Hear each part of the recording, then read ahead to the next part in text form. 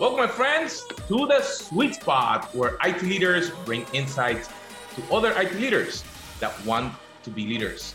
I am your host, Carlos Vargas, and I'm here with my co-hosts, Howard Holton and Paul Lewis. Hey guys, how you doing? Good, Carlos. How are you? Very good. I'm decent. So after being through this journey that we have been talking about, leading an IT department, leading a business, and talking about being secluded or separated a little bit at home, I think that the question may come out for our hearing audience is, what do we do to lead when we are separated? I think that probably some people may feel like they're siloed. I think that may be a quick conversation that we should have. How do we lead after this?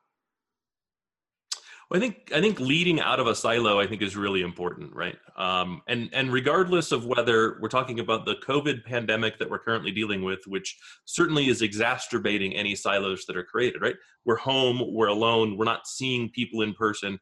The default human action has always been to communicate within the groups that you exist within, right? So as we've become far more dispersed and more siloed, I think the silos of communication have kind of hardened, and you probably have found some new ones that have been created. But even when we look at, being in an office, being in an organization and seeing people in person, we still have those silos that get kind of naturally formed and naturally created. And one of the big failure points around transformation efforts, like digital transformation, end up being the silos that we've created being a little too hard, right? Even transformation efforts like switching to a DevOps practice. You have the natural kind of big silos that exist between operations and software development that have to come down. But even within those organizations, you have individual silos that really, for something like DevOps to work, you have to break those silos down. There has to be a lot more crosstalk and a lot more cross chatter. And ultimately, I would say that that's probably the biggest challenge any executive will face. How do I break down the silos that exist and may have been okay, may have even had value in the past, but no longer have value. So I think that's a really good topic for today. What do you think, Paul? I think it's an excellent topic. However, it's hard to say that I've been isolated or separated. I've been holed up in this household with family members. I kind of wish I've had this isolation. That would have been amazing. I've spent too much time with my family. But I agree with you that what's interesting about sort of the federated approach of what we're dealing with now is that we have to work together more, not work together less. And we have a hard time doing that when we don't have these barriers. So how do we do that now that we have these barriers? It's a complex problem to try to solve. I would say one of the things that I would suggest starting with is we'll call them inter-silo stand-ups. Right? Not that we need more meetings. What we probably should do is figure out how to have less meetings that don't have value and have more meetings that do have value. But as a leader, try to organize interdepartmental stand-ups, little 10, 15-minute meetings where people can talk about not just what they're doing, but what they're doing within the context of the gates or trouble that they've run into, right? I'm developing a new application. We're stuck waiting for CX. Okay, let's talk to customer service. Why are we stuck waiting for customer experience on this issue, right? Or I can't get the resources that I need, I'm stuck waiting here, right? And have representatives from those things. So we start really establishing those lines of communication. And what you'll find, I think, before long, is they stop waiting for the stand-up. Right. So that stand-ups are less about informing other people, and it's far more about solving roadblocky problems, right? I don't care what you're doing on a daily basis, but I do care if you're stopping me from doing the things that I need to do. Right. It's not reporting on the things that I've done. It's reporting on the things that are preventing me from moving forward to help create those relationships. And then before long, those relationships are created, and it's really just about then it does become more kind of informational. What's coming next so I can be prepared? You've got some 101 problems though, right? You've got the what could have been an email but now is a phone call, right? What could have been a 3-person conversation became a 30-person conversation. How do we figure out sort of the not just the best technology used and the best mode to use, but even the best participants to have? I don't think we've solved that problem yet. We err to many people instead of err to fewer people. So I would agree, but I think that's actually kind of where stand-ups are different than meetings. Stand-ups are not meetings very specifically, right? They don't include everyone. They're not supposed to include everyone. It's not decision by committee, right? They're much more rapid fire. And I'm going to steal some advice from running Dungeons and Dragons. I try not to do it often, but in this case, it actually might make sense. What we do in D&D is we use a technique called initiative. Everyone goes on the initiative table in order, and they execute their actions in order. Now, for game speak, everything occurs at the exact same time, but that doesn't really make for cohesive play if everyone's just screaming out what they want to do. And so we just kind of go around the horn, right, if that makes sense, to try to enable that communication. And it eliminates a lot of the crosstalk. You can just go left to right and then immediately go right to left, right? Don't always go in the same direction. It ensures everyone has a say, everyone gets to say what kind of they need or what's on top of their mind, and then their chance to respond comes when you come back around the horn. The goal is not a finger pointing, it's really just to enable communication. So it's not, let's get to the root cause of why this roadblock is occurring, right? It's just, this roadblock is occurring. Can you please help us remove it? And I think those two things, right? Using kind of an around the horn and then back around the horn, followed by, it's not the blame game. It's just informational. Don't try to establish blame. Don't try to establish responsibility. Just try to move the bar forward. I think those two things would help a lot. Which works in a world that you're jointly trying to get to a goal, which means that sort of the hierarchical sphere of influence makes sense. But if the needle you're trying to move is outside your sphere, right? It's IT plus marketing plus finance plus operations, and it's not about a project, but it's just about the business, right? It's just some activity within the business that requires joint communication. Then is that just as effective, or do I have to use different means, different processes to support that? I mean, I think it's just as effective, right? And everything's a project. There is no such thing as just the business, because everything comes down to, if I'm doing work on something, that's a product. Who do I need to get involved in that product? What are the minimum number of people that I need involved to make a decision to get the work done to move the product forward? Yeah. And I guess problems are also projects, right? For but sure. To fix a problem, it could still be articulated as a project manager leading a project in some way, right? How difficult? Okay, Carlos, go ahead. That's very interesting what you both are talking, and I was just thinking, for a manager talking to a team, that may be easier. Do you think that executive, like Paul, I was just thinking that Paul was mentioning different departments. So at the executive level, will this be something that also can then probably speed up some of the conversation that happens? Doesn't have to be so long like traditional it is. What do you think in there, guys?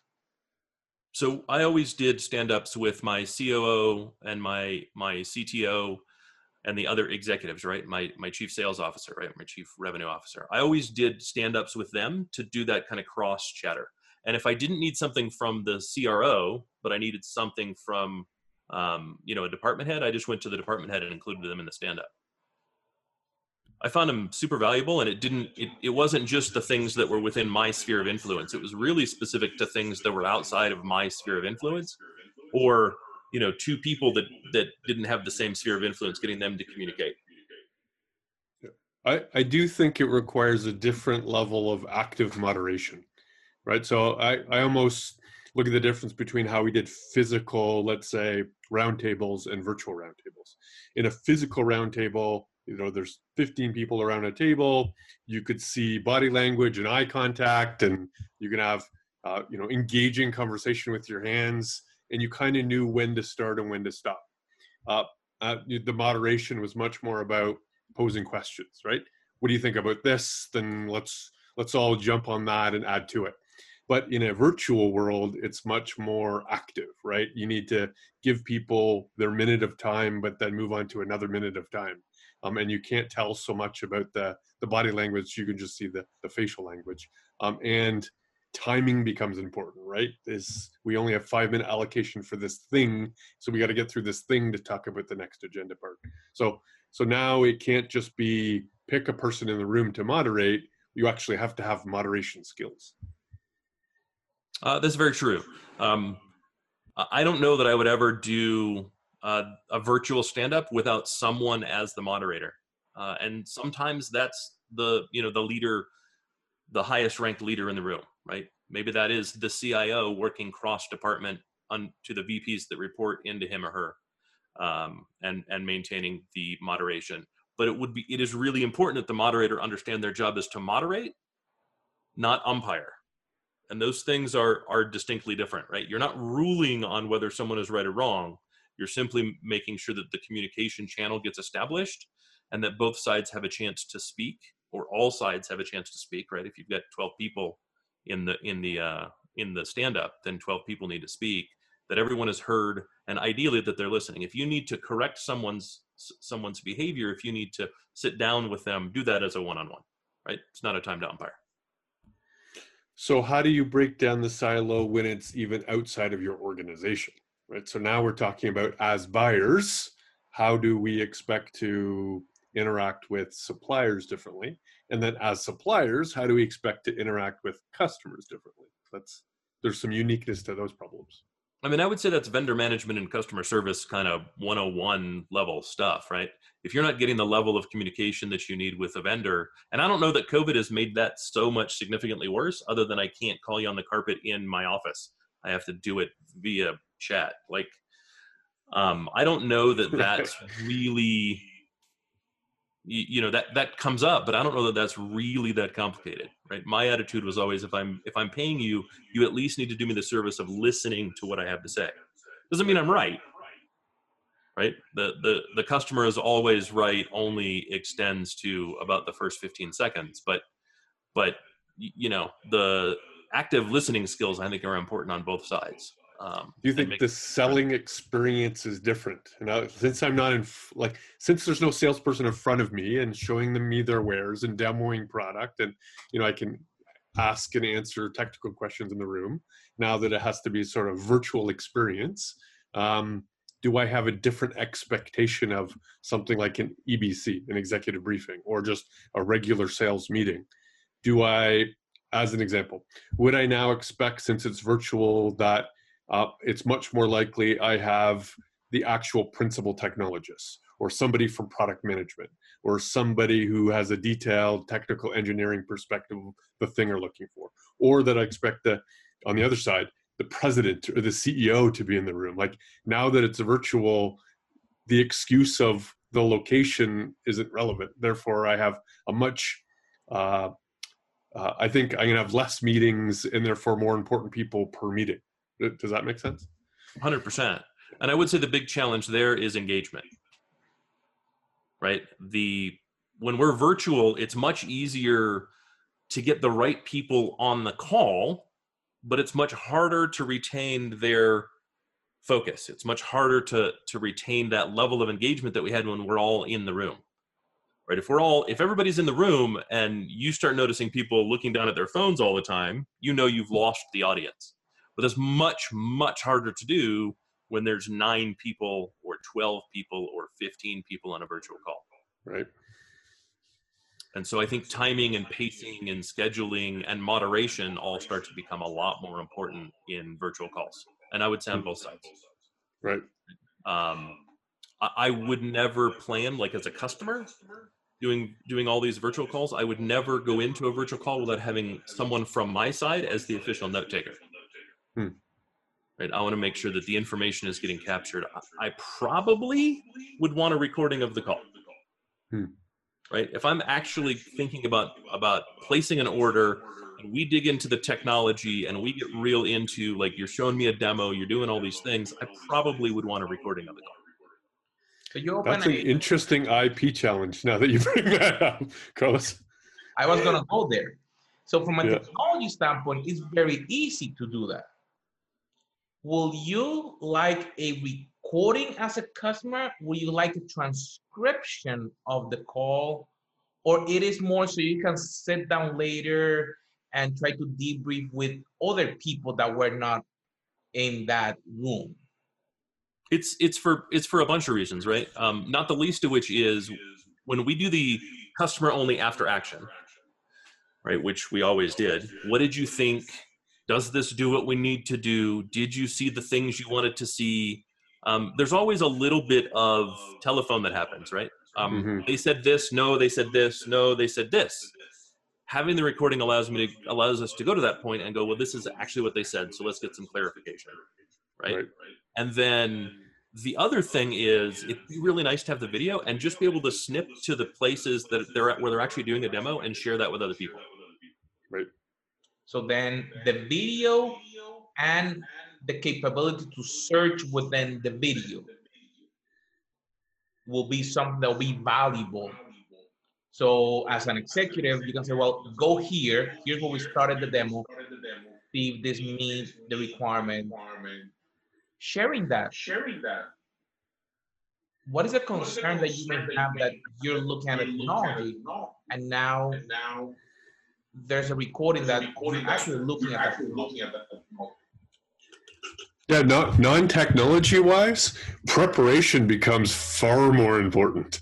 Right now that it's recorded and you can see it again, the likelihood that you have to already be prepared with all the potential questions and answers, that you have to be far more professional than you normally would, right? You can't be talking for 15 minutes about skiing and kids and horses, right? You've got to actually go through the process of being as detailed and informative as possible.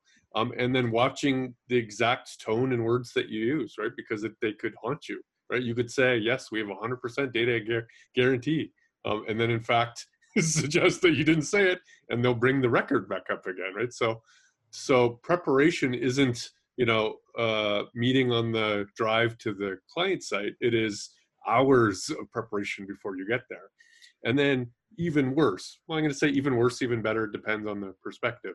Even worse might be, now there are technologies to actually score the value of the presentation, right? You can actually say whether the tone was correct and the speed was correct and that you hit on all the right notes of the topics you're trying to address.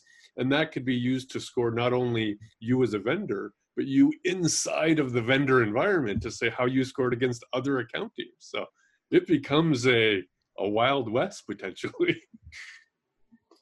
But it also becomes tremendous value, right? Because now as a vendor, now if I'm the supplier, if I'm the one doing the demos, if I'm the one answering the questions, I can start to really identify the individuals that bring very specific value, right?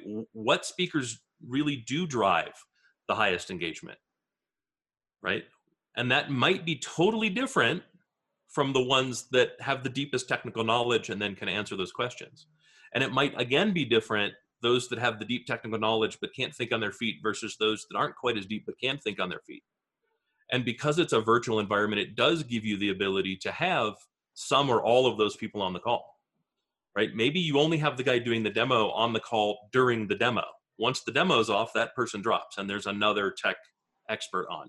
And maybe that tech expert is using Teams in the background. I've done that on calls before, right? Where we had some experts on, but they weren't really the most engaging speakers. They really weren't comfortable with it, but they were great at feeding answers to questions in like a Teams chat or a another chat platform, right? A Discord or Slack. Like the ability to be virtual is far better for the vendor than in person, right? There are people that you just simply could not get, assets you couldn't get access to. And now it doesn't have to be this account team versus this account team, right? The account team can now really focus much more on the relationship, much more on the specific customer use case, and not so much on being real deep in the product, because I can get the deep product people wherever they are. Right. So I think there's tremendous value from that perspective.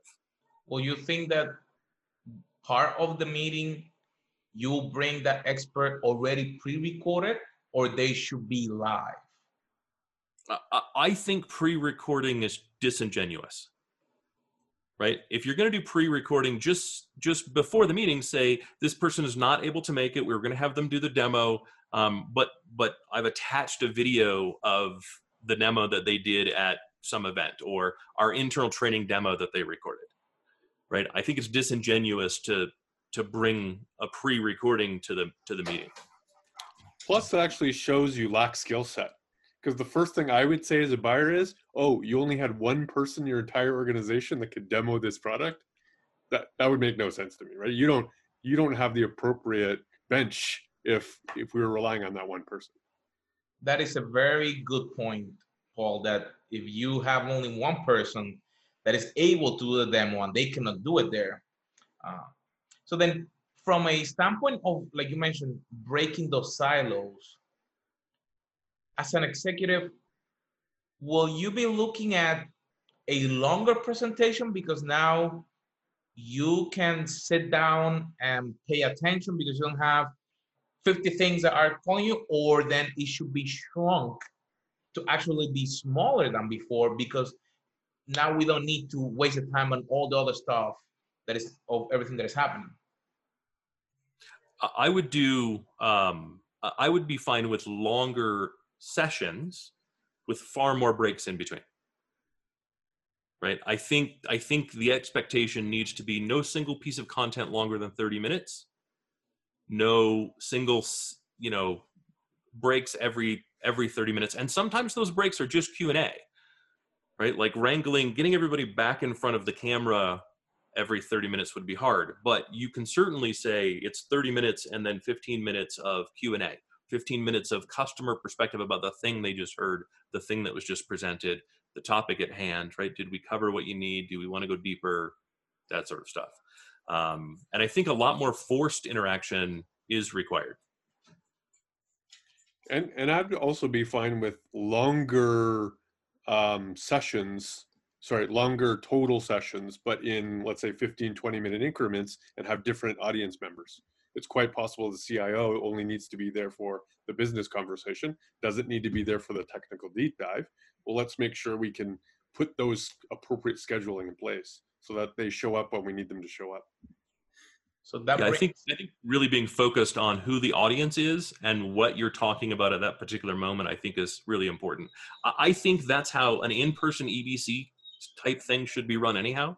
Start with the high-level business conversation, everybody's why, voice of the customer, strategy, and then kind of dig into the more technical pieces and allow the audience members that aren't appropriate for either side to step in and out, right? These are very long meetings. And I think when you're doing it virtual, I think it's more incumbent upon the vendor to really kind of set that up, right? This is going to be this level of detail. We're going to want engineering in the room.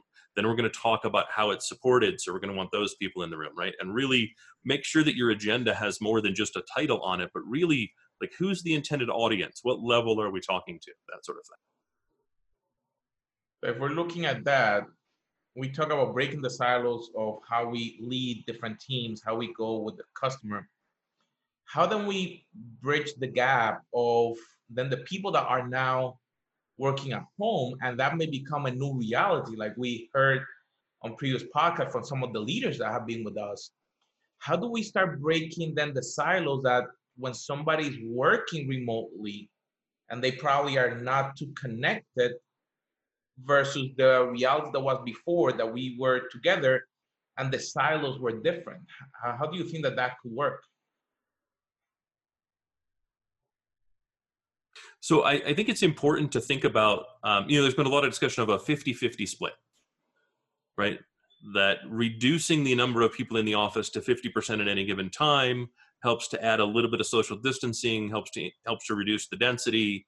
And so let's just take that as an example, right? I don't want 50% of any one team working from home and versus in the office. What I would really prefer is that one team works all from home and then all in the office, right? And kind of do it that way. But I think it's also really critical to schedule it so that all of the same teams are not always separate from each other, right? So that let's say, for instance, you've got storage, networking, and compute as 3 teams. Those are 3 very traditional teams that ideally would be broken down by now, but aren't always everywhere, right? If storage and compute are always in the office and always at home at the same time, so those 2 groups will continue to communicate. But if networking has the opposite, then there's going to be a much harder silo created between networking and storage and compute than between storage and compute, as an example. And so you'd really want to think about how that rotation works so that you're able to at least get those people in front of each other every other week. And even if that means that you're doing things like a 3-2 split, right, where you work remote 2 weeks, you're in the office 2 weeks, you work remote 2 weeks, and you kind of rotate that, right? I think some thought needs to be put into how do we make sure that we're not reinforcing silos while at the same time trying to break them down. And the net impact of that is a complete redo of office space, right? Certainly there's going to be a compression of office space, but of the remaining part of that, there are no personal offices. There are only teaming rooms, 100% teaming rooms. It is enough for a space of, 15 to 30 people, and you have 20 of those rooms. So you're always going into a teaming room. It's about teaming. It's not about working at home. In fact, there are so few individual offices that nobody would go in there to be in an individual office. That's the new setup of that office scheme. And then what do we think about the teams? Normally when they're in the office, they go to the water cooler, to the coffee, and they talk, they share. What do we do? Because that sometimes helps break silos because then people can interact. Now we don't have that. How do we make a virtual water cooler or a virtual coffee room or something? What do you think that could be some ideas for leaders that they can share with their teams to try to break those silos and bring people together? I don't think there's an easy answer to that one, right? I think as we start to reintegrate an office and we start rethinking kind of what space utilization looks like, I think the goal really should be this kind of split. You're no longer in the office 100% of the time, and maybe you're only in the office 30% of the time. Then the focus really needs to be on the time that you're in the office is not about individual productivity, but about team productivity and maybe inter-team productivity, right? And so we start designing spaces really focused on as much water cooler style communication and conversation as possible. And having unscheduled video conferencing, like we do this scheduled video conference every Monday at 9:00, and we do this thing, but maybe have an open forum, like just keeping some sort of room open at all times. Anybody can come in and out of that room whenever they wish. It's an obvious meeting place if you want to do something ad hoc, and that way it's kind of like a gaming environment, right? You're just showing up to a location, you notice people there. Hey, I haven't talked to Henry in a while. Let me go have a quick chat with Henry since we're all in this open meeting space. One of the things that was the most effective at my last company was heavy use of Slack. Because it kind of bridged the gap between the forced jumping into like a Zoom where I have to be focused on the camera, I have to give someone my attention, and the really casual conversation of email. Right? And we found chat really kind of bridged the gap. And ideally being able to turn that chat into a real quick, okay, I think we now need, like now we're communicating back and forth enough. Now we need to hop into a Zoom. And I think that sort of stuff becomes really helpful, right? Really kind of understanding what the communication platforms are that you have and what they're each best suited for, and then promoting them for their best use. I think that becomes a real important leadership skill. Do you think that, like, I know that Microsoft has one that used Yammer, Facebook have the workplace at Facebook, that are like social platforms for people to interact. Will that be something that will be helpful? Is that too distracting from your point of view? No, we encouraged even Slack channels that had nothing to do with work. Right, we heavily encouraged that. Somebody wants to go talk about movies. We had a pop culture Slack channel. Go talk pop culture, because it's really about creating channels of communication. And regardless of what the focus of that channel is, once the channel of communication is created between people, that channel then gets used. Oh, I know we're talking about Upload, the new great TV show. I bring it up because I think Paul and I both binged it yesterday. But since I have you here, do you think you could help me? I have this really weird issue, or I noticed that there's a ticket that's stuck, or whatever it happens to be. It's really about creating those lanes of communication, and frankly, do whatever you need to do to make those lanes of communication as open and clear as possible. That's actually a great point, and I would think that we need to create technology or enable technology that allows for third-party consumption. So imagine a world to which we have 3 screens here. There's a 4th screen, which is a movie. We get to watch the movie, the 3 of us, and comment on the movie to ourselves while we're watching that movie, right? We need those kind of mechanisms. In fact, we need a mechanism to be a non-participant in a third-party meeting, so that there are 4 other people watching us 3 talk, and those 4 other people can open up a secondary channel and have a conversation, a video conversation about our conversation. That those kind of technologies need to exist. It's something easy to set up.